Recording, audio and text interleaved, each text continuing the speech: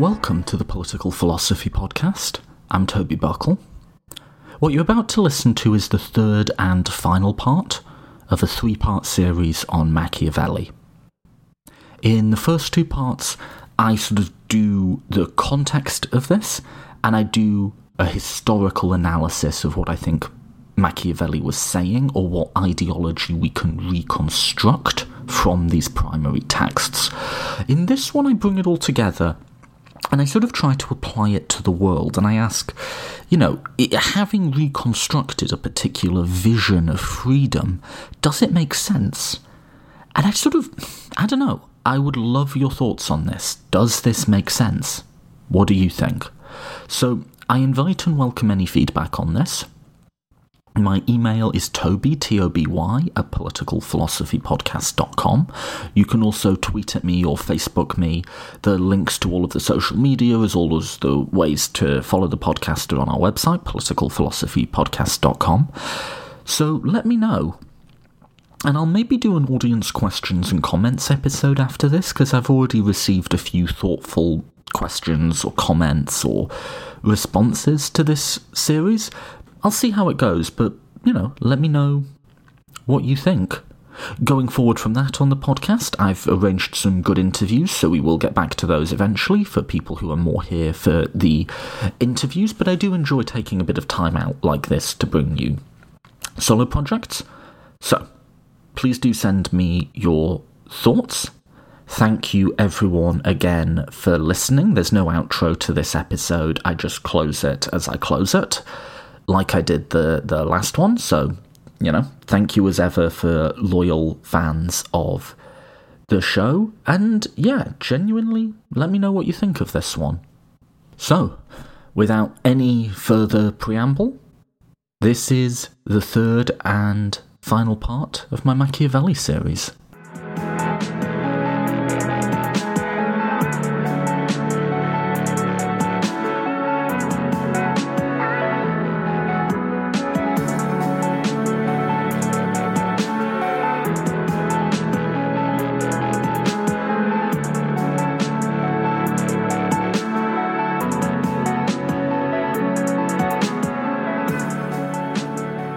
So, here's a way that you could look at society. In our society, in our culture, in our political unit, whatever, we have two sets of currencies. And for both of these currencies, we're continually having interactions, transactions with other people, and more than that, the entire structure, the entire constitutional order of our societies is based around ways of regulating these currencies, controlling their flow, deciding who gets how much of them and why. The first of those currencies is currency. It's just money, it's financial transactions, and every day we have these economic interactions. We spend money buying a sandwich at the store, we get paid from doing our job, we pay taxes, and the government spends and redistributes that money in certain ways. The other currency is in some ways even older than that, and I would say arguably, that's going to be the big question I'm going to ask in this episode, more fundamental to human nature. And that's the currency of honour, of power, of self-respect. That's the currency of pride, of the will to dominate, of feelings of humiliation and powerlessness. And in our society, in a modern society that's lived with at least a couple of 100 years of sort of liberal individualism and at least 100 years of sort of this import of Newtonianism into social sciences that calls itself economics, we tend to view the first currency, the economic currency, the money currency, as more rational, more fundamental, more objective, in a way, if I could say that. And likewise, even in political philosophy or moral philosophy, which to an economist, much less a sort of hard scientist, might seem like quite a squishy discipline, we're still primarily, almost exclusively in fact, concerned with that first economic set of transactions, that first currency. And I have a theory about why that is. I think, political philosophers are very smart people, but they are people, and like all people, they're shaped by their circumstances. And it does happen to be the case that most political philosophers, being academics, are quite rich in one currency and quite poor in another. So, at least relative to other positions in our society that require that much specialised training, academics in the social sciences are comparatively poorly paid. If you think about how long you have to train to be a medical doctor, it's somewhat comparable to that, and I don't have the statistics to hand, but I'm sure medical doctors get paid more. So academics, and even very senior academics, this is not the way you become a millionaire, by and large, right? However, academics are quite rich in what you might call the currency of honour and degradation. Now, I'm not at all saying that academics are people who lord it over other people, quite the contrary, but they do tend to be well respected. They do tend to be listened to when they open their mouths. They do tend to have very, very good job security, at least comparative to the median American worker. The sorts of humiliations that come from living in a workplace that's a very strict and very enforced hierarchy, where senior management imposes its will by threatening people's jobs or taking people's jobs or doing mass layoffs, which is, a very common thing for many American workers. Anyone who's worked in sales knows the feeling of if you don't make your target this week, that's your paycheck. And so, as a result, I think, of academics being comparatively shortchanged when it comes to monetary currency, economic currency, but comparatively affluent when it comes to honorific currency, I think they take the latter for granted. And as a result, because, to put it briefly, political philosophers tend to be comparatively poorly paid, but also comparatively secure and respected, they disproportionately focus on questions of income distribution, questions of distributive justice and the like, and comparatively at least, I think tend to neglect questions of the distribution of honour, the distribution of self-worth, the distribution of feelings of humiliation and domination that are going to be key to the story I've been telling in this. Now, that's not universal. There are exceptions. Someone like Elizabeth Anderson springs to mind, Philip Pettit too, perhaps. He's done some stuff about freedom within the workplace. But it is a trend overall. Now, I also don't think it's the case that the reason I just outlined is the only reason. I think 100 plus years of economics positioning itself as, if not quite a hard science, definitely a lot harder and more objective than something as supposedly squishy as moral philosophy or sociology or something like that, right? So I think there's lots of different reasons for that, and the one I've given you is just sort of my pet theory. But I do find it interesting how much we focus on one of those sets of currencies and not the other. So what I've been doing in this series is trying to bring you a moral vision of the world, an account of how societies are structured and of how they ought to be structured, that exists within that second currency. The currency of honour and the desire to dominate and the desire not to be dominated and humiliated. And that is comparatively unconcerned with the first currency, economic currency. Or at least that has been my interpretation that I've been bringing to you of Niccolo Machiavelli. Someone who was both not primarily a scholar, he was a politician. He was, at some points in his career, not just a diplomat, but a military commander. And also someone who exists before the Enlightenment, before modern liberalism, and relevant to our story before Marxism, before the analysis of society, both the defence of the status quo and the radical attempts to subvert that status quo become inexorably bound up in economic analysis, be it the Newtonian individualism that eventually will capture the minds of the elite, or the historical materialism that will capture the minds of many radical challengers to that. We're rewinding the clock to before all that, to bring to you a vision of the world which is based in the desire to dominate and humiliate, and to ask if that still makes sense today. And I don't know if it does or not, and I'm going to end this series with a question, which is, does this way of looking at the world make sense?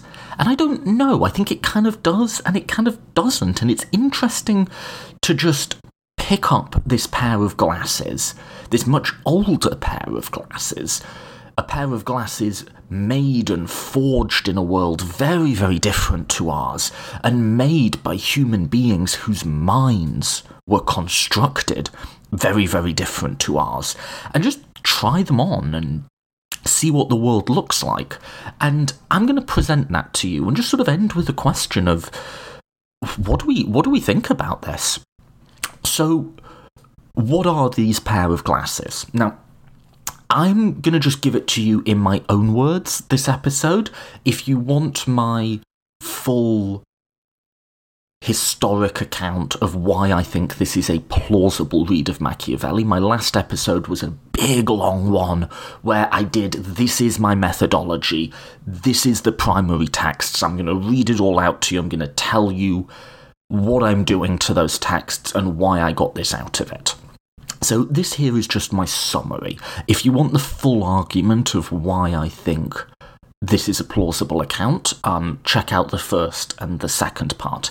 But it goes something like this. Fundamental to human nature are two closely related but conflicting desires, and these desires are necessarily going to be in conflict. There is the desire to dominate and humiliate other people, and the desire in turn to not be dominated and to not be humiliated. And that people want one thing after the next. Machiavelli tells us, it's one of the chapters, in fact, of his book, people desire first simply to avoid injury, and then to inflict injury on others. There's no resting state for Machiavelli. There's no point where you're out of the woods, you're not being dominated, and then you're merely happy and content. As soon as you get to the point where you've thrown off the shackles of the domination of others, you want to dominate other people. And so we'll find in any society that there will be two dispositions, that of the comparatively powerful, who will seek to humiliate those below them, and those below them who will seek in turn not to be humiliated. That dichotomy will be more or less a universal in every different human society. However, who exactly those groupings are will change and shift. In some societies it will be a particular aristocratic lineage, in others it will be a moneyed elite, in others it might be a warrior class who claims the position of the comparatively powerful.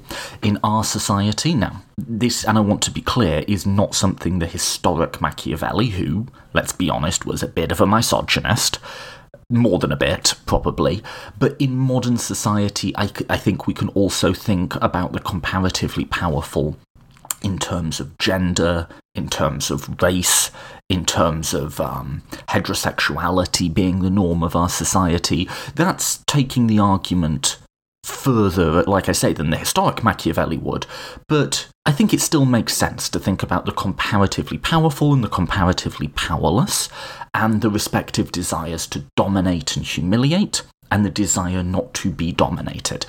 Given that those two desires are sort of more or less a universal, that's sort of what you're working with all over, the question becomes, well, what do you do with that, right? Well, the first thing that Machiavelli calls our attention to time and time again in many of his works is big explosions of the popular will, big popular protests, riots, often violent riots, that he sees as being motivated by this desire not to be dominated, not to be humiliated. So a paper I really like, From Fight to Debate, Machiavelli and the Revolt of the Compi, by Martine Libovici, I've been quoting from, asks, quote, "Will the memorialist of the next century, turning to our civil strife and internal hostilities, deem them worthy of being transmitted to memory, as Machiavelli did in his History of Florence?" To return to Machiavelli today, to the history of Florence in particular, is to follow episode by episode, and without the revelation of any final truth, repeated surfacings of the desire for freedom, from one situation to another, from one conflict to another, navigating ceaselessly between the temptation to abolish freedom through recourse to absolute power and moments where virtue triumphs over fortuna and achieves an order that, though fragile, makes antagonisms fit in such a way that instead of fights they become debates. End quote. So, in other words, this idea of big popular protests, of messy, and Machiavelli says often frightening explosions of the popular will, are something that he revisits again and again. He mentions them and explicitly defends them in a way he knows his audience will find counterintuitive, at length in the discourses, and then again in the History of Florence, or the Florentine Histories, he revisits it again and again and again. And this to him is where freedom is to be found. And I've argued that for Machiavelli, freedom is a sort of holistic property of the people as a whole. The people here being not necessarily a demographic group, but those who desire not to be dominated. Freedom is a set of traditions and mores and common bonds where they know they have each other's back and feel confident to say, no, we will not be humiliated by you. We won't bow down. We won't lick your boots. No. And those big protests aren't themselves constituent of freedom. They can lead to what Machiavelli calls license, and I'll get back to that. But in being forced, on occasion, to give ground, to make compromise, to placate the mob, the rioters, the comparatively powerful have to make concessions to them. And in that making of concessions, Machiavelli says that is the origin of laws that lead to freedom. It is precisely class conflict, understood here not so much in economic but in psychological terms. It is that class conflict that leads to freedom materialising itself in a state. There's a bit more to say about that. First, what is the theory of change? If that's sort of what freedom is, how does it come about? How do societies progress and develop? How do we actualise that? If that's what freedom is, how do we get it? And then the other, which I think is a neglected but central feature of political ideologies, of these, like I say, glasses that we put on to view the world through, is what does it say about us? What does it say about people? I'm going to conclude the episode with that, but let's first just do a little reality check, right? Let's put these glasses on and have a little look at the world around us. Do these make sense?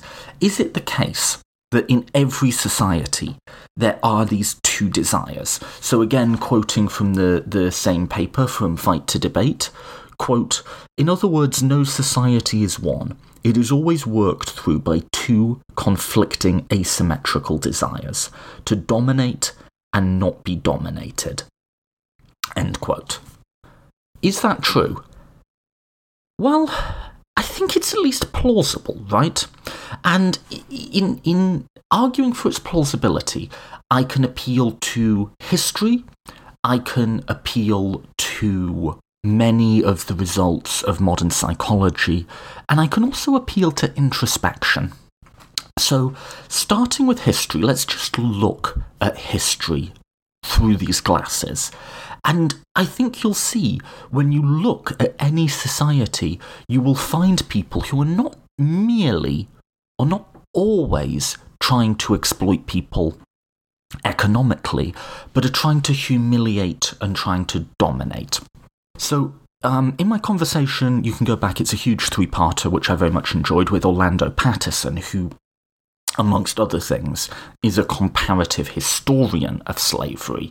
He talked about how it is the case that slavery tends to be a universal of human societies. It's existed across regions of the world, across cultures, and it has at its heart the degradation and dishonouring of another human being. That is more universal to the experience of slavery than is economic exploitation. Not all slaves are economically exploited. Going forward, how many conquerors, how many imperators can you think of who do things for seemingly no other reason than to do them, to establish their own power? Think about the rituals, the fawning that has accompanied most kings and most emperors throughout all of history, and thinking even today of our supposedly cold and rationalistic societies where we've got beyond all that. It seems, looking at it through these glasses, transparently obvious to me that people desire money and desire to have it precisely because it brings them honour, in a certain sense, and it brings them the ability to dominate and humiliate others. Think about simply being, let's make it stereotypical, right? And say, a tall, strong, white man who has that, lovely cut suit that obviously cost thousands of dollars, the black Amex, and just that presentation, that persona, how much that enables you to talk down to that barmaid, as if I'm in the 1800s, bartender, sorry, in a way that someone who was presenting as a different class status would not be able to do. More than that, think about the opulent displays of wealth, the way people buy things seemingly just to show that they can buy them. And is it just me, or is there a bit of the desire to humiliate in that? And then look at how we treat the lower classes. I mentioned in the last episode the example of mandatory drug testing for welfare recipients. By many accounts, that would cost us money to implement, so what's the point of it? Well, it's a humiliation ritual. And I think when you look at history through that lens, there are many, many ruling classes that aren't particularly concerned with, say, merely economic exploitation, but they all want to be honoured, and they all want to demean and humiliate the people below them. Even, I think, our supposedly much more technocratic and cold-blooded ruling class today. So that's history. Well, just quickly then, with psychology, there's been a number of experiments that have shown that having money makes people less ethical and more willing to humiliate others. So there was a very simple experiment they did where they made people play games of Monopoly, and they gave one player much more money or some sort of structural advantage, and noticed how after a while, even though both players knew the game was rigged, the one with more money would start to speak, and their body language would signal a much more arrogant and combative tone, eventually bordering on disdainful. And I encourage you to look that up if you haven't heard of that experiment. Finally, let's move on to intuition. Can you not see Or what's the cliche, the two wolves fighting in the man's heart? What are the worst things you've ever fantasized about? I'm not going to be too explicit here, but have you never found yourself playing a loop in your head where you do something terrible to other people? I think we all have, right? Those of you who've been a senior manager, have you ever found yourself getting angry that they just won't do what they're told? People don't like the working conditions, they shouldn't work here, and they just need to, know their place, in this sort of little self-righteous, nasty pettiness that wells up in you. And then on the other side, what are the moments you've never forgotten in your life? I guarantee you some of them are when you felt humiliated and powerless. Those times where someone said something to you that they probably forgot about in a moment but got under your skin, when you, for whatever reason, weren't able to say something back, you weren't able to restore your honour. How many times have you had a moment like that and you spend days, weeks, months thinking about what you ought to have said? How many of you have an instance from, the stereotype here would be from high school, where you felt humiliated by someone higher up the social pecking chain than you, and it's niggled at you and you've gone back on it again and again and again? You know this is real. I think it's obviously the case that I asked Orlando Patterson, talking of history, how is it that slavery, this same institution, seems to have evolved independently yet with very similar features in almost every culture in the world? Are we natural slaveholders? And his response was interesting. He said, we naturally desire to dominate people. That's surely true. And so, if domination, humiliation, these rituals are a norm of human nature, so too is the desire to not be dominated. And it's in that dialectic that we find freedom. Freedom is that negative assertion against the overwhelming tides of human history and human psychology. And I think all of this makes a sort of sense of today's society. I think, yes, there is a sort of rational utilitarian argument about income distributions. Yes, there's a sort of Rawlsian analytic argument about income distributions, but there is also that other element to them, that what gives poverty its sting is a sense that we are being humiliated. And what makes wealth so desirable is that it would give us in turn the ability to humiliate. And, I wonder if that's all just a little bit darker than we really want to talk about, but it does make a kind of sense, doesn't it? Put that pair of glasses on just for a day and walk around the world and witness all of the little psychological transactions people have that might seem to be about money or something, but they aren't at all. They're about feelings of humiliation and powerlessness. So, let's add in one more element to this, which is the theory of change. As I've argued extensively on this podcast, one of the main things that we can use to divide up political ideologies is how they conceptualise what positive social change looks like. So, radicals, revolutionaries, hardcore socialists will conceptualise positive change as like starting a new leaf. Just there's this snap, and we're in this fundamentally utopian moment, the sort of deus ex machina of the revolution. Figures large for them. Liberals, progressives tend to conceptualise change as charting new ground. It's open-ended and exploratory. It builds on itself, so the idea of a line on a graph going up and up and up and up and up and up, that can conceptualise this idea of progress quite well. Also, The conservative notion of change, and again, a lot of this will often be implicit and even subconscious, but the conservative notion of change is always restorative. It's going back to something, returning to something. So at its crudest, make America great again, but even in its more sophisticated forms, libertarians want to get back to an underlying set of quote-unquote economic laws that they believe structures society. So those are how some of the modern ideologies think about change, and they developed those ways of thinking about change in response to the Industrial Revolution, which was a hugely psychologically disruptive moment in human history where people, you no longer had the ability to think of human societies as essentially constant. They were changing so fast. And so people had to make sense of that change.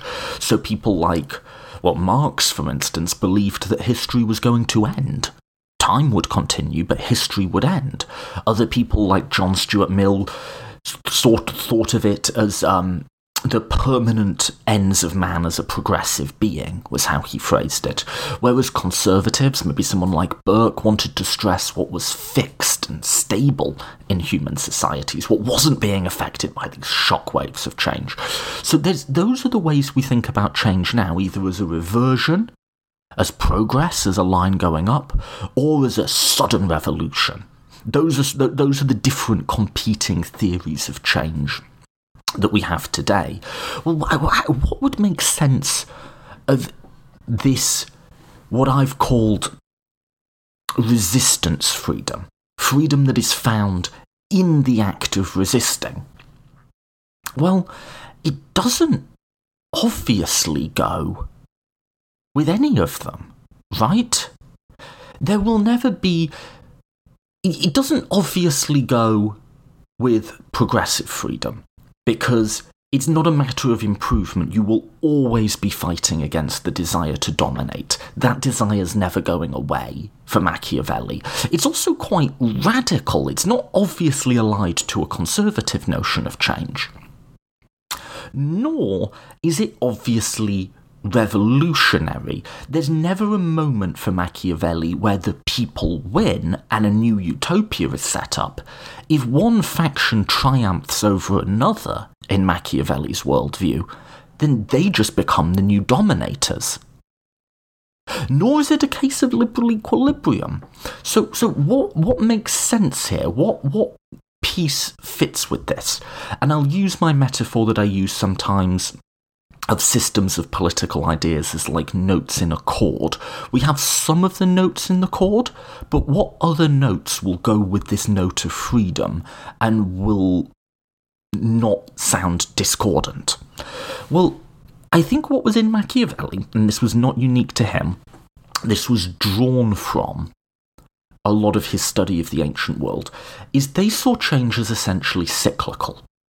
If in the modern progressive worldview we visualise change as, like I say, this line going up and up and up and up on a graph, like GDP or life expectancy or something, although those things are apparently going down now, but whatever. The ancient Greeks in particular visualised it as a circle. This goes round. Think about the cycle of the seasons, the cycle of birth, growth, middle age, having children, growing old, those children in turn. It just goes round and round and round. And throughout all of the ancient works, when they're laying out their typologies of states, they see it as cyclical. So when Plato and Aristotle lay out their quite different, typologies of these are the different types of states, it's always in terms of one type of state decaying into another type of state, which decays into another, which in turn, down the line gives birth again to the original form of state. And that you see in Machiavelli's typology of states that he lays out at the beginning of the Discourses, and it's sort of subtle, but it's latent in all of his work, and he talks about in different ages the same things happen to people in the same ways. And in a sense, we're not just living, but we're always reliving history.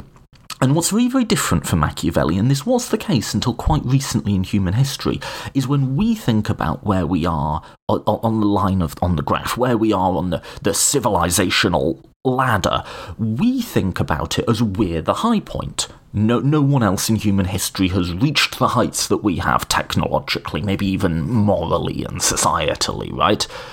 The Renaissance mind didn't see that at all. They saw themselves as living under the shadow of Rome, that Rome, and this may be counter-historical, but they saw Rome as the greatest civilization that had ever existed, and their great mission was to resurrect that. And that also did away with any, it would be very difficult for these people to have a modern liberal progressive conception or a socialist revolutionary conception, some sort of conception of change that got to an end state, because to them the greatest state that had ever existed had already collapsed, and their project was to build back to something like that. They were on the low point of the circle, coming back, trying to get themselves back to that high point, which would eventually again, in the future, collapse again, back into the low point again. And I'll just say this very quickly, this is a complete aside, very much an aside, but there's always this interpretation of Machiavelli as like the first of the moderns, that he was the person who really decoupled politics from morality and made it into like an objective science, and in many ways prefigured economics and sociology and all of that. It's just profoundly wrong, I think. Machiavelli, I don't think, saw himself as someone giving birth to the modern world, nor do his ideas obviously prefigure it. He saw himself as destroying the modern world and resurrecting the ancient. And many people read into Cesare Borgia, this prince who was the model for the prince, and actions worthy of a Roman was something that was said of him. And there was this group of people very influenced by the idea of Rome and themselves living in the shadow of it, who were attempting to rebuild that, to reunify Italy, and rebirth this great and violent and ancient and terrifying popular republic, which was what they imagined Rome to be. So that's an aside, but how does that fit in with freedom? Well, again, it's cyclical. The overwhelming norm of human history is for the desire to dominate, to win out. But periodically against that, civilizations will rise up where that other desire can come forth and hold it in check. And it is those civilizations that will succeed, where the people can carve out a space for themselves that will lead not only to freedom, but to power and stability and glory. This is what Machiavelli wants to tell us. So, this is from the Florentine Histories. In every city, these two parties exist. The princedom originates thus. People desire not to be bossed and oppressed by the rich, the grandi. The rich desire to boss and oppress the people.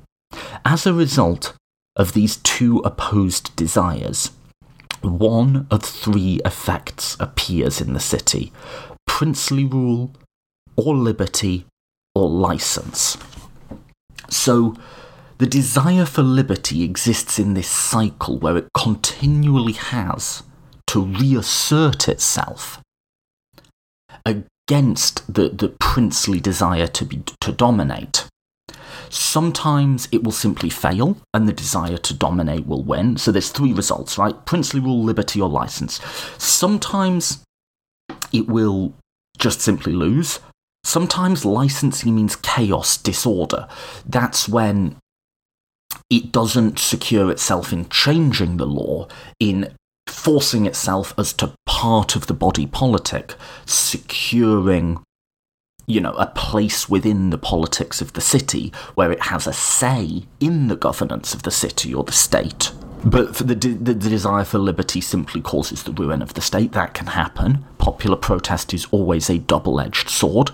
Or it can establish itself, it can secure itself a place in the governance of the state. And that leads to security, to prosperity, and to liberty. So there's this really famous bit, which I covered a lot in the last one, where he says the disunion between the people and Senate of Rome made that republic both free and powerful. So, again, let's go back. Let's map this pair of spectacles on. Does this make sense? Well, I gave the example last time of considering the civil rights movement in America. So you think there's big popular protests, you know, all of these marches, all of these civil disobedience, often bordering into violence, stuff that if it happened today, you know, our mealy-mouthed centrists would be saying how they've gone too far, and civility, and it needs to be much more protected, and right? Machiavelli would have none of that analysis.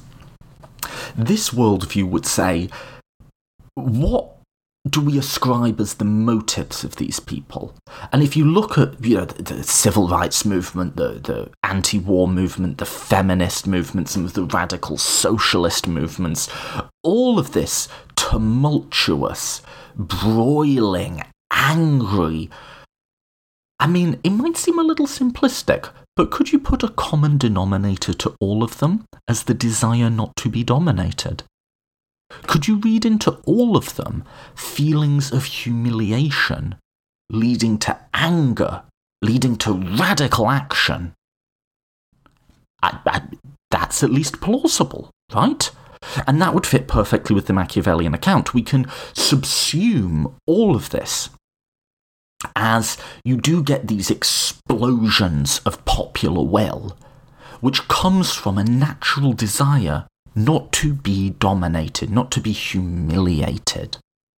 If you think about the very obvious, just to take a centrally obvious case, very obvious humiliations that black Americans have to endure, especially back then, right? And so what does Machiavelli say? Remember, this is a cyclical theory. There's no end game here necessarily, but he says that explosion of the desire not to be dominated can have three effects: princely rule, liberty, or license. So the first is that it simply loses, it's crushed, and you return to the status quo. Well, that didn't quite happen. I know some uber social justice radicals, the type who even I don't take seriously, who say that the civil rights movement accomplished nothing and things now are as bad as it ever was.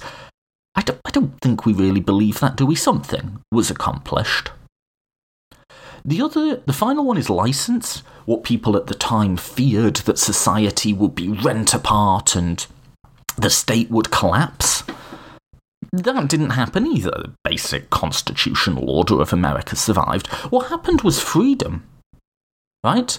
Maybe not full freedom, but freedom, as Machiavelli would emphasise, is something that can never be fully realised. That always exceeds what it is likely to reach and is always ready to reappear. And in doing so, many of these groups carved out a space for themselves within the political system. Now, I know people will say it was incomplete and there was much more work to do. I completely agree. This isn't a triumphalist narrative. But, by and large, black Americans formalised the right to vote. They gained over the successive generations a number of legal rights. This is going to go out very close to the anniversary of Loving versus Virginia. Yeah, there's all these big cases like that, like Brown versus the board and so on, to today, where we have literally, we have dozens of black representatives in Congress, that, the power of black Americans is still less than the power of the average white American. No one's pretending, or no sensible person is pretending otherwise. But they carved out a space for themselves within the polity. And that is freedom. And certain spaces today exist whereby, not obviously that black Americans are not completely free from racism or anything like that, we're not living in a colourblind utopia, but where for brief moments they can bond together and in their collectivity say, we don't have to fucking put up with you anymore. That desire can exist is a state of freedom. Now, I'm not necessarily even saying that read of American history is right. But that's sort of the read you get when you look at it through this pair of glasses. And let me add an element to that, which is Machiavelli doesn't just say free, he says free and powerful. And he says rather notoriously in the discourses, if you have it in mind to have an empire, you need to incorporate the people into your government. Why? Because you're going to need them. And we do tend to see that, don't we? Like a lot of these big world-defining empires, while certainly not being progressive, pluralistic, tolerant places, did have this thing where the people carved out for themselves certain spaces where they could have a share in political power. So thinking about Rome, this was not a modern liberal society by any stretch of the imagination, but there was some popular participation.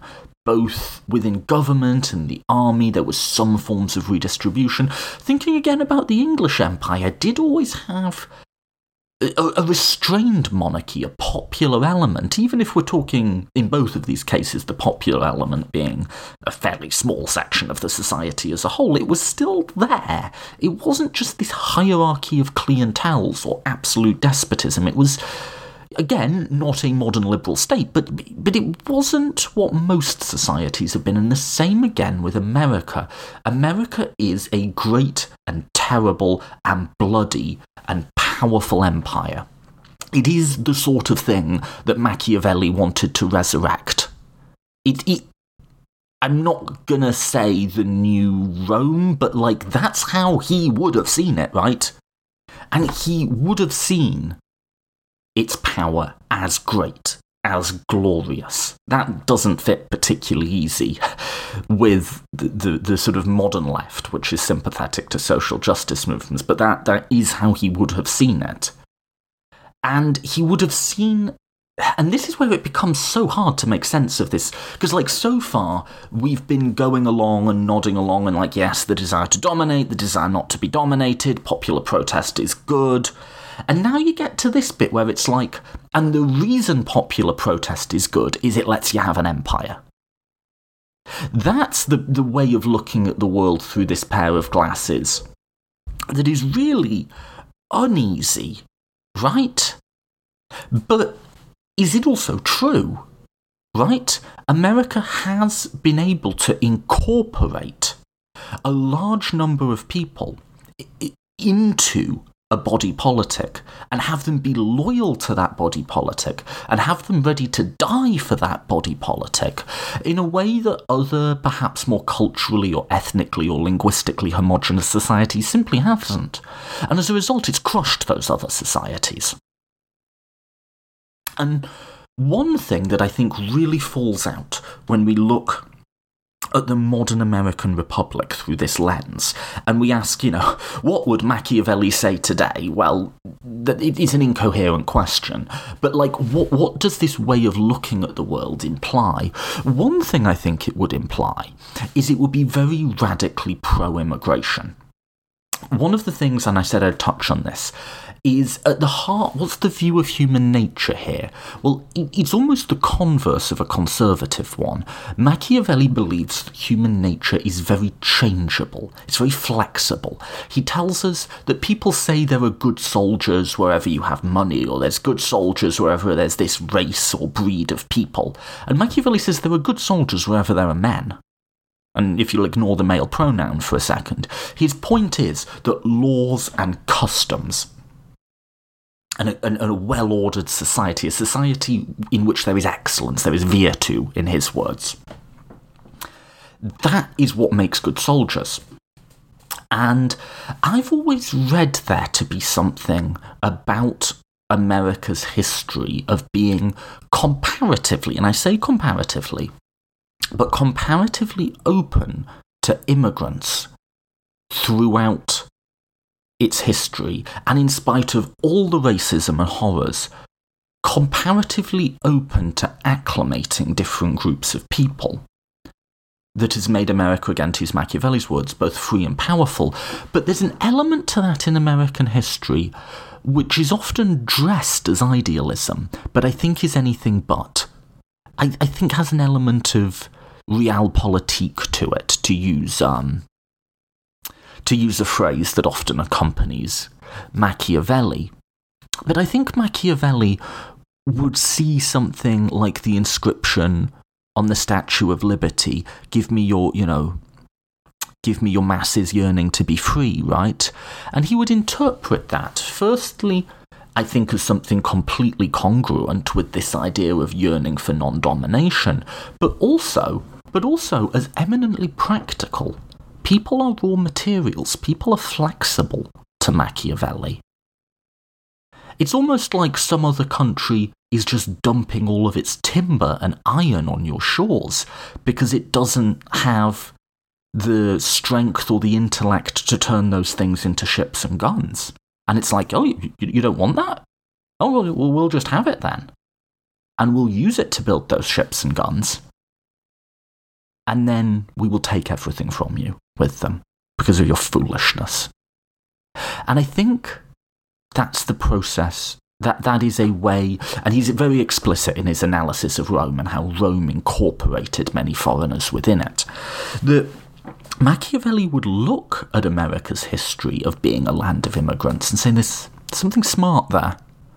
You're taking the raw materials of other countries and you're saying we will build them, we will induct them into a citizen body in which there is excellence, in which there is virtue.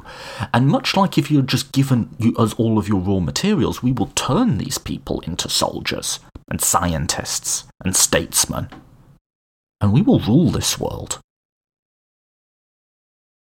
And there's that link at the heart of Machiavelli between freedom and security. Not just security as like being protected, but an expansive, rapacious security. A security through conquering your neighbours.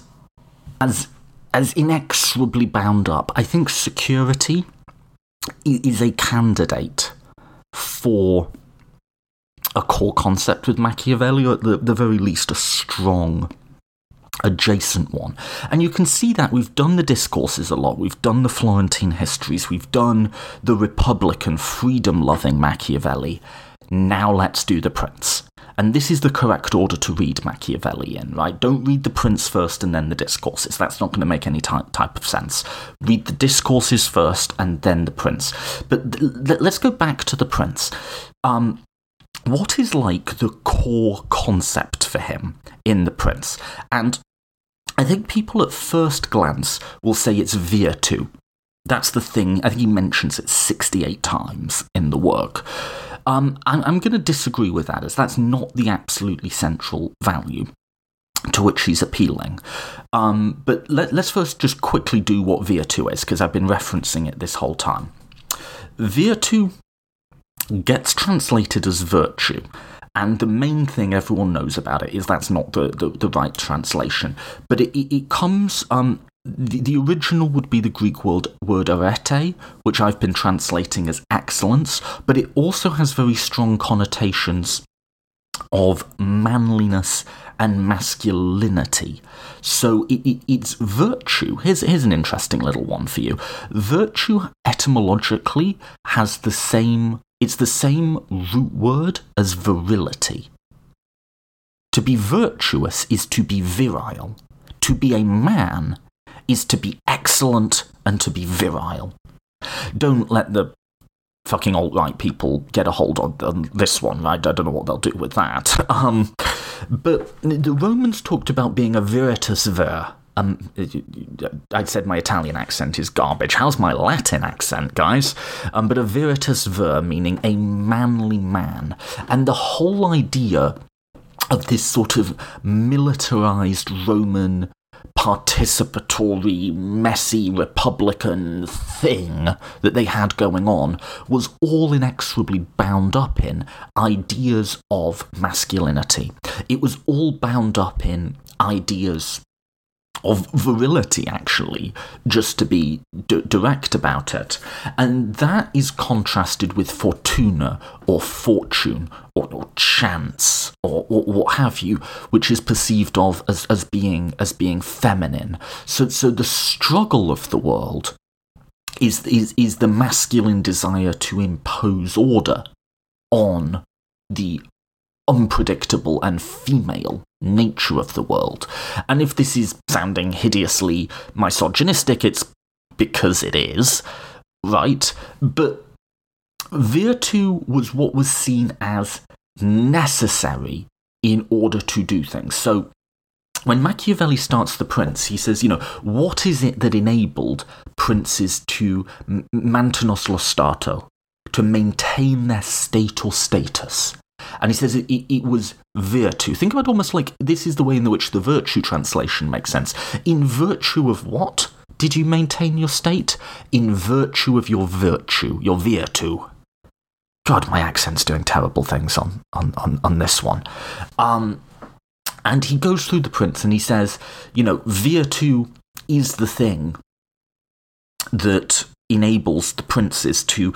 Where princes succeeded is because they had this quality, and when they didn't succeed, it's because they were lacking in this quality. They were lacking in this manly excellence, we might say.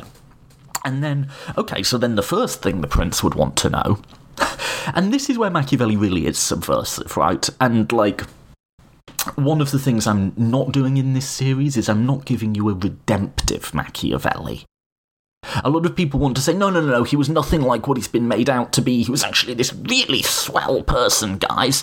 I'm not actually giving you that. There is a Machiavellian side to Machiavelli, although it's cleverer and subtler, and I think wittier than people think, because he's just set up this thing. He talks about it 68 times. He said it's masculinity, it's excellence, and it's virtue, and what's more, if you have it, you'll maintain your princedom and you'll achieve gloria. But if you don't, you'll succeed and you won't succeed and you'll be killed. So the first thing the prince is going to want to know is, okay, well, so what is this virtue thing? Virtu, what is it, right? And then Machiavelli goes, well, actually, yeah, that's a good question. What is it? And he openly questions what it is, which is a bit of a dick move, right? And where this is coming from is there's been this whole tradition of books called Mirrors for Princes that have had a very similar formula where they've said virtue is what you need, virtu is what you need, and virtue is having the virtues, and the virtues are things like telling the truth, liberality, clemency. And Machiavelli sort of subverts all of those and sort of says, well, hang on. A lot of people have been clement and they've pardoned people, but then those same people still rose against them, and in the end a lot more people died than would have done if they'd have just done what was necessary and killed them to begin with. So is that really clement? Also, he says, generosity, liberality is considered a princely virtue. But if a prince has to impose harsh taxes on his subjects, maybe actually being miserly is actually the virtue here. So, what are we to make of this as an analyst of ideologies? And I think a bunch of people who study political theory will have just thrown their hands up in the air and just gone, that's not a great question to ask, Toby. Just bear with me a sec. If we're trying to get an ideology out of that, what are we to make of that? Well, there is a bit of history to this, and Quentin Skinner brings this out quite nicely. There's a talk on YouTube you can watch that he does, called How Machiavellian Was Machiavelli? But he goes through this And what he's doing is he's taking to the next step what's in Aristotle's rhetoric, where Aristotle says, well, this is a good rhetorical strategy. Take those good things that your opponent does and call them the opposite. So if your opponent is very careful with his money, call him miserly. If your opponent is very confident, call him arrogant. But what becomes... what's a rhetorical strategy in Aristotle becomes more fundamental in Machiavelli. It becomes, well, is this really virtue? If it doesn't produce the results, maybe it's not just being called this other thing, maybe it is this other thing. But the standard against which all of them are judged is, does it maintain the state? If it doesn't, it's not really virtue. So, translating virtue as excellence, this quality that a prince must have, Machiavelli's sort of going through case by case and saying, well, is this excellence? And this isn't like some modern empirical thing that people imagine Machiavelli doing, but he's taking it as axiomatic that the first thing you do is that you maintain the state. And this logic goes whether you're a prince or you're a republic. If you're a prince, you want to maintain the state, because if you don't, you're nothing, you're done. You'll probably even be killed. But for a republic too, there's this long idea in republicanism, the idea that the safety of the people is the highest law. And I think that positions it as a core concept for Machiavelli, because this is, even though it's not mentioned as much as virtue, this is the standard by which he's measuring virtue, which I would argue makes this idea of maintaining the state, we might call it security, prior to the idea of virtue. So virtue isn't, I don't think, the highest ideal in Machiavelli, because that ideal is being judged and reassessed in light of this sort of more fundamental consequentialism, for lack of a better word, that really the fundamental thing is, does the state collapse? Now, what's interesting about this as a candidate for a core concept is Friedan tells us in his work on ideologies that core concepts will be mutually supporting, but also mutually constraining. And I think if you look at the relationship between security and freedom in Machiavelli, as well as this idea of non-domination, you find ideas that prop each other up, but also limit each other. And that's a really odd candidate for two central ideas within an ideology, freedom and security. Especially a very sort of radical, I've called it resistance freedom, but an idea of freedom that would seem very left-wing to us, combined with this seemingly much more orthodox conservative idea. But I think there's a coherence here in Machiavelli, maybe not an exact philosophical coherence, but a rough emotional and ideological and psychological coherence. So, to Machiavelli, these ideas reinforced each other. So freedom reinforces security, because as Machiavelli tells us, states that manage to instantiate freedom and find a place for it within their political structures are the most powerful. Truly free republics are the most enduring. If you remember the typologies of states, monarchies are impermanent, because a great monarch, a good man in the role, will last. But he will be replaced by a tyrant eventually, and tyrants lead their states to ruin. Likewise, a good and wise council of nobles will over time eventually become corrupted, or will become replaced by less noble and less wise people, and again will lead their state into ruin. Even democracies have a sort of centrifugal quality that can lead them towards chaos and anarchy. But states that can balance it out, that can find a space where this chaotic, explosive desire of the people to say, fuck off and get off my back and don't dominate me anymore, where that can find institutional expression, the Romes, the Athens, England's, the Americas, these are the states that change the world. So freedom supports security, because if you really want permanent security, you need to have a free state. Security also supports freedom because a state has to be stable for freedom to catch hold. If you have an anarchic state, it won't be free. And if you have a state in which, the basic, you have to have some common bonds in order to, say, have the civil rights movement. That's not to say people have to like each other or love each other, but there has to be some sort of set of societal obligations where it's not just wholesale genocide. And by the way, I am aware, saying this, that I know many civil rights activists were killed, but it didn't become Rwanda, say. There has to be some existing civil society in order for freedom to assert itself. So security is necessary for freedom, and freedom is necessary for security. The other thing, of course, that Machiavelli tells us, he says, what's the worst thing about chaos? What's the worst thing about anarchy? What is, right? What would you guess he's going to say here? He says the worst thing about chaos and anarchy isn't the chaos, it's that in the chaos a tyrant will rise. So the worst thing about the lack of security is you'll get a despotism, which will lead to the end of freedom as well. So they're mutually reinforcing.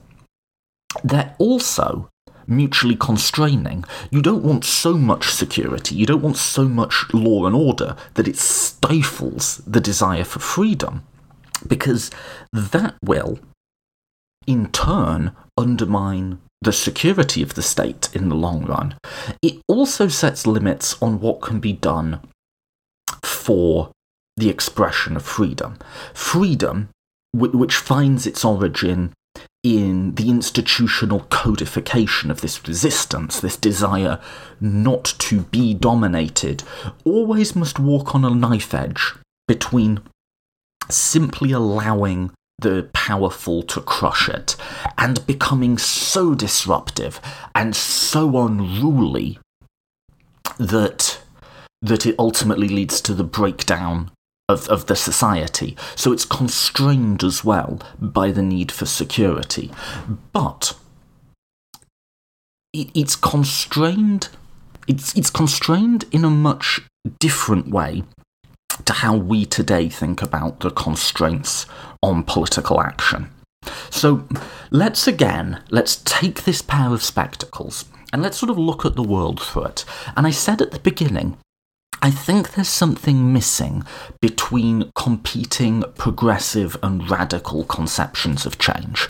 There's something that I feel could be brought to the table that's not, whereas progressives sort of say, we have to work within the system, we have to get laws passed, we have to affect institutional change, and radicals say we have to do away with the whole system, and they have this almost, not just teleological, but eschatological view of change. By the way, fancy words here. One of the reasons I listen to podcasts is to learn fancy words. Eschatological means end times. It's so when Jesus comes back to earth, that is Christian eschatology. So I think some real radicals in our politics have this eschatological view where there will be this final reckoning. There's nothing like that in the worldview I'm bringing you. And telos actually is surprisingly literal. Telos just means far. Television, far vision, telephone, far talk. So teleological just means it has a distant endpoint in a literal translation of the Greek. Although it's come to mean different things in modern philosophy. I digress. So when it comes to this liberal radical divide in contemporary American politics, what does this way of seeing the world have to say about that? Well, on a sort of very mealy-mouthed liberal centrism that says, well, obviously you've got to, respect your opponents, you've got to, be constrained and only protest in very socially applicable ways, and no, Colin Kirkpatrick kneeling does not count because reasons. I think there's this sort of Machiavellian way, this sort of class conflict republicanism I bring in, just says, well, fuck off. Why? And I do think there's something interesting about it, that centrists, and some conservatives actually, want the most fundamental thing to be that we all agree to play nice by the rules, and they don't give any moral... We're expected to give less moral weight to our own most deeply held moral convictions than we are to playing by an agreed-by set of rules. I just find that really weird, as if we're not capable of distinguishing better from worse actors in terms of who gets a milkshake thrown at them. So I polled that, actually. I polled, should we be throwing milkshakes at politicians, as they have been doing in the UK recently, and the majority of the audience said yes. But it was interesting, there was a lot of comments saying, well, not politicians, we should be throwing it at fascists. Like, people made that separation, which I think is really interesting. And, people make this slippery slope argument of, first they'll be throwing milkshakes, then it'll be bricks and pipe bombs. But actually, the people who supported it seemed very clear in the sort of limits of that principle, which I thought was interesting. So, this way of seeing the world just doesn't really get that way of looking at it. And when people say, throwing milkshakes is not civil, it's like violating the rules of civil society, and this way of seeing the world says, look, there are already these two classes in society. There is the desire to dominate and humiliate, and the desire not to be humiliated. So the directionality of the milkshake matters. Is it going at the person doing the humiliating, or is it going at the person who feels humiliated? Think about, I mentioned it earlier in the episode, the image of black people protesting in a diner. Simply by sitting at the counter and someone pours a milkshake over their head to humiliate them. That's a real photo. Think about how different that is to some alt-right fuckboy who's running for office in the UK who gets splattered. If you can't see that there's a difference between those things, I think you're just not seeing it. And so the response here to this sort of overly mealy-mouthed desire for civility is you already have people who are being humiliated and degraded as part of their experience of being poor in today's society, or maybe being another historically disenfranchised group. People feel humiliated. You can tell them they shouldn't, but they do. And telling people they're wrong to feel humiliated is a bit like telling people that they're wrong to feel unhappy. You can tell them it, but yeah, what has that done?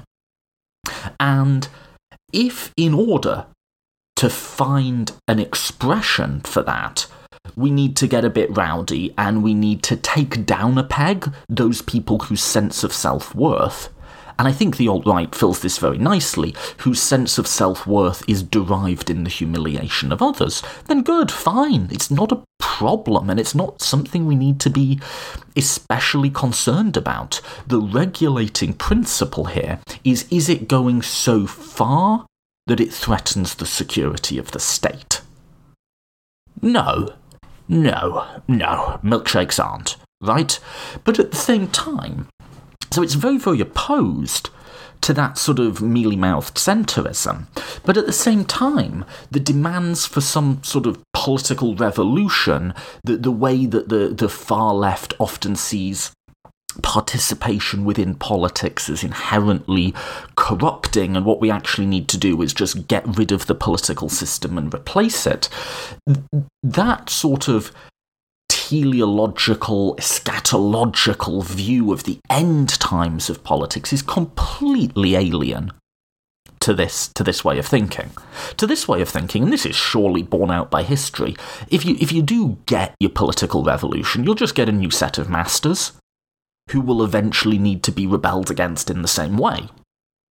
The point of these big explosions of freedom, of the desire not to be dominated, the point of them is to secure space within the political system, to carve out areas of society where we, in solidarity with each other, can tell the alt-right to go fuck themselves. That's the point. And to look down on political engagement as corrupting and to sneer at working within the system is to miss the point. So there's two ways you can look at that. One is there's something for both people to dislike, both for the sort of progressive centrist. There's something to dislike because it just has no patience for all of these like calls for decorum and addressing each other politely and so on. And remember again, Machiavelli's standard for assessing the riots of the early Roman Republic was not that many people died, right? That's sort of where we're at. But again, if that enabled true freedom, if that enabled the security and greatness and glory of the state, wasn't that a small price to pay? Again, I'm not saying this is right, I'm saying this is the view. And there's something for the far left to dislike. They have to give up on this idea of utopia. That's not coming. It's cyclical. We're perpetually reasserting ourselves against the desire to dominate, to carve out these spaces where we can have pride and solidarity and find meaning in that resistance. So you can look at it that way, that it's got stuff for both people to dislike, or you can look at it as it sort of provides a solution that both sides have been blind to. The point, if we think about our resistance today, think about it this, I've been talking about civil rights a lot. Poor people and black people in the contemporary American Republic are systematically disenfranchised. It's not as overt and, it's honestly not as bad, which is not to say it's not bad, but not as bad as it used to be. But black votes count for less. Now, part of that's because of things like the prison system and deliberate attempts to suppress votes like gerrymandering and voter ID laws. Some of it's just sort of accidental in that the votes of large states, the votes of people who live in cities tend to be comparatively less important. But what is the point? And the same for poor people, by the way. Poor people tend to get systematically shut out of politics. In fact, you might generally identify it with this way. The Democratic coalition has less voting power. That is a true fact about the world, right? What are we trying to achieve? What are our methods and what are we trying to do? Well, I think these methods should be those. Well, I won't even say me. This sort of way of looking at the world, this pair of glasses would imply that we should be open to big, messy, noisy, disruptive protests. We shouldn't heed calls for restraint or civility. The restraining principle is this going to bring down the American state? And obviously it's not. Right? At the same time, the goal is to carve out more of a space for ourselves within the political system. Let's get it so that I think right now, in order to take the House, the Democrats need to win the popular vote by about 6 to 7 points, just to break even. Screw that. Like let's start reforming our politics so that it's the other way round. Let's start carving out those spaces, and not just in our politics, in our workplaces. I think this idea flows just perfectly coherently with the idea of rebuilding up unions in America, spaces where in collectivity and solidarity with others we can find meaning in resistance. In all sorts of other forms, and just apply it to all of the different institutions, all of the different social groupings. What does that look like as a vision, as a moral vision of how society is structured? And notice through all of this, I haven't mentioned distribution of income. That's secondary. That other currency I started the episode with, the currency of who gets what, that's secondary. The first currency, and the one that this moral vision is built within, is that of domination, humiliation, and power. And the essential idea is this. In every state, there are the powerful who wish to dominate and humiliate the powerless. Those powerless desire not to be dominated and not to be humiliated, and periodically and cyclically they will rise up and push back in explosions, big chaotic protests against it, and those are good and they are to be welcomed. And in that collective desire to not be dominated, we find freedom as a class-based pride in solidarity with others, and the goal of it is to enact laws to change institutional forms, to change social dynamics, to allow a space where that desire not to be dominated has a seat at the table, where it's balanced, it's mixed, it's constrained. And where you are able to get those forms, that is what makes states free and powerful. And in that institutional mix, where this chaos has been allowed to knock its way in, you will find stability and safety and glory and greatness. Okay. That's my account of Machiavelli. Take it, rinse it around in your head for a bit, and then just try wearing those glasses for a day or two. Have a look at history, have a look at your workplace, have a look at politics. Does this make sense? And I'll leave you with that, because honestly, I don't know. There's some areas where this seems to work with the grain of liberalism, there's somewhere it seems to work against it, there's somewhere it seems to work with radicalism, others where it works against it, but not so much does it meet a predefined standard, does this buttress an ideology we already have? It clearly does and it doesn't. Is this a better ideology? Are these glasses ones that enable us to see the world, the practical and the political and the moral world, more or less clearly? I don't know, but I think it's interesting. That's my sort of ideological reconstruction of Machiavelli. What do you think?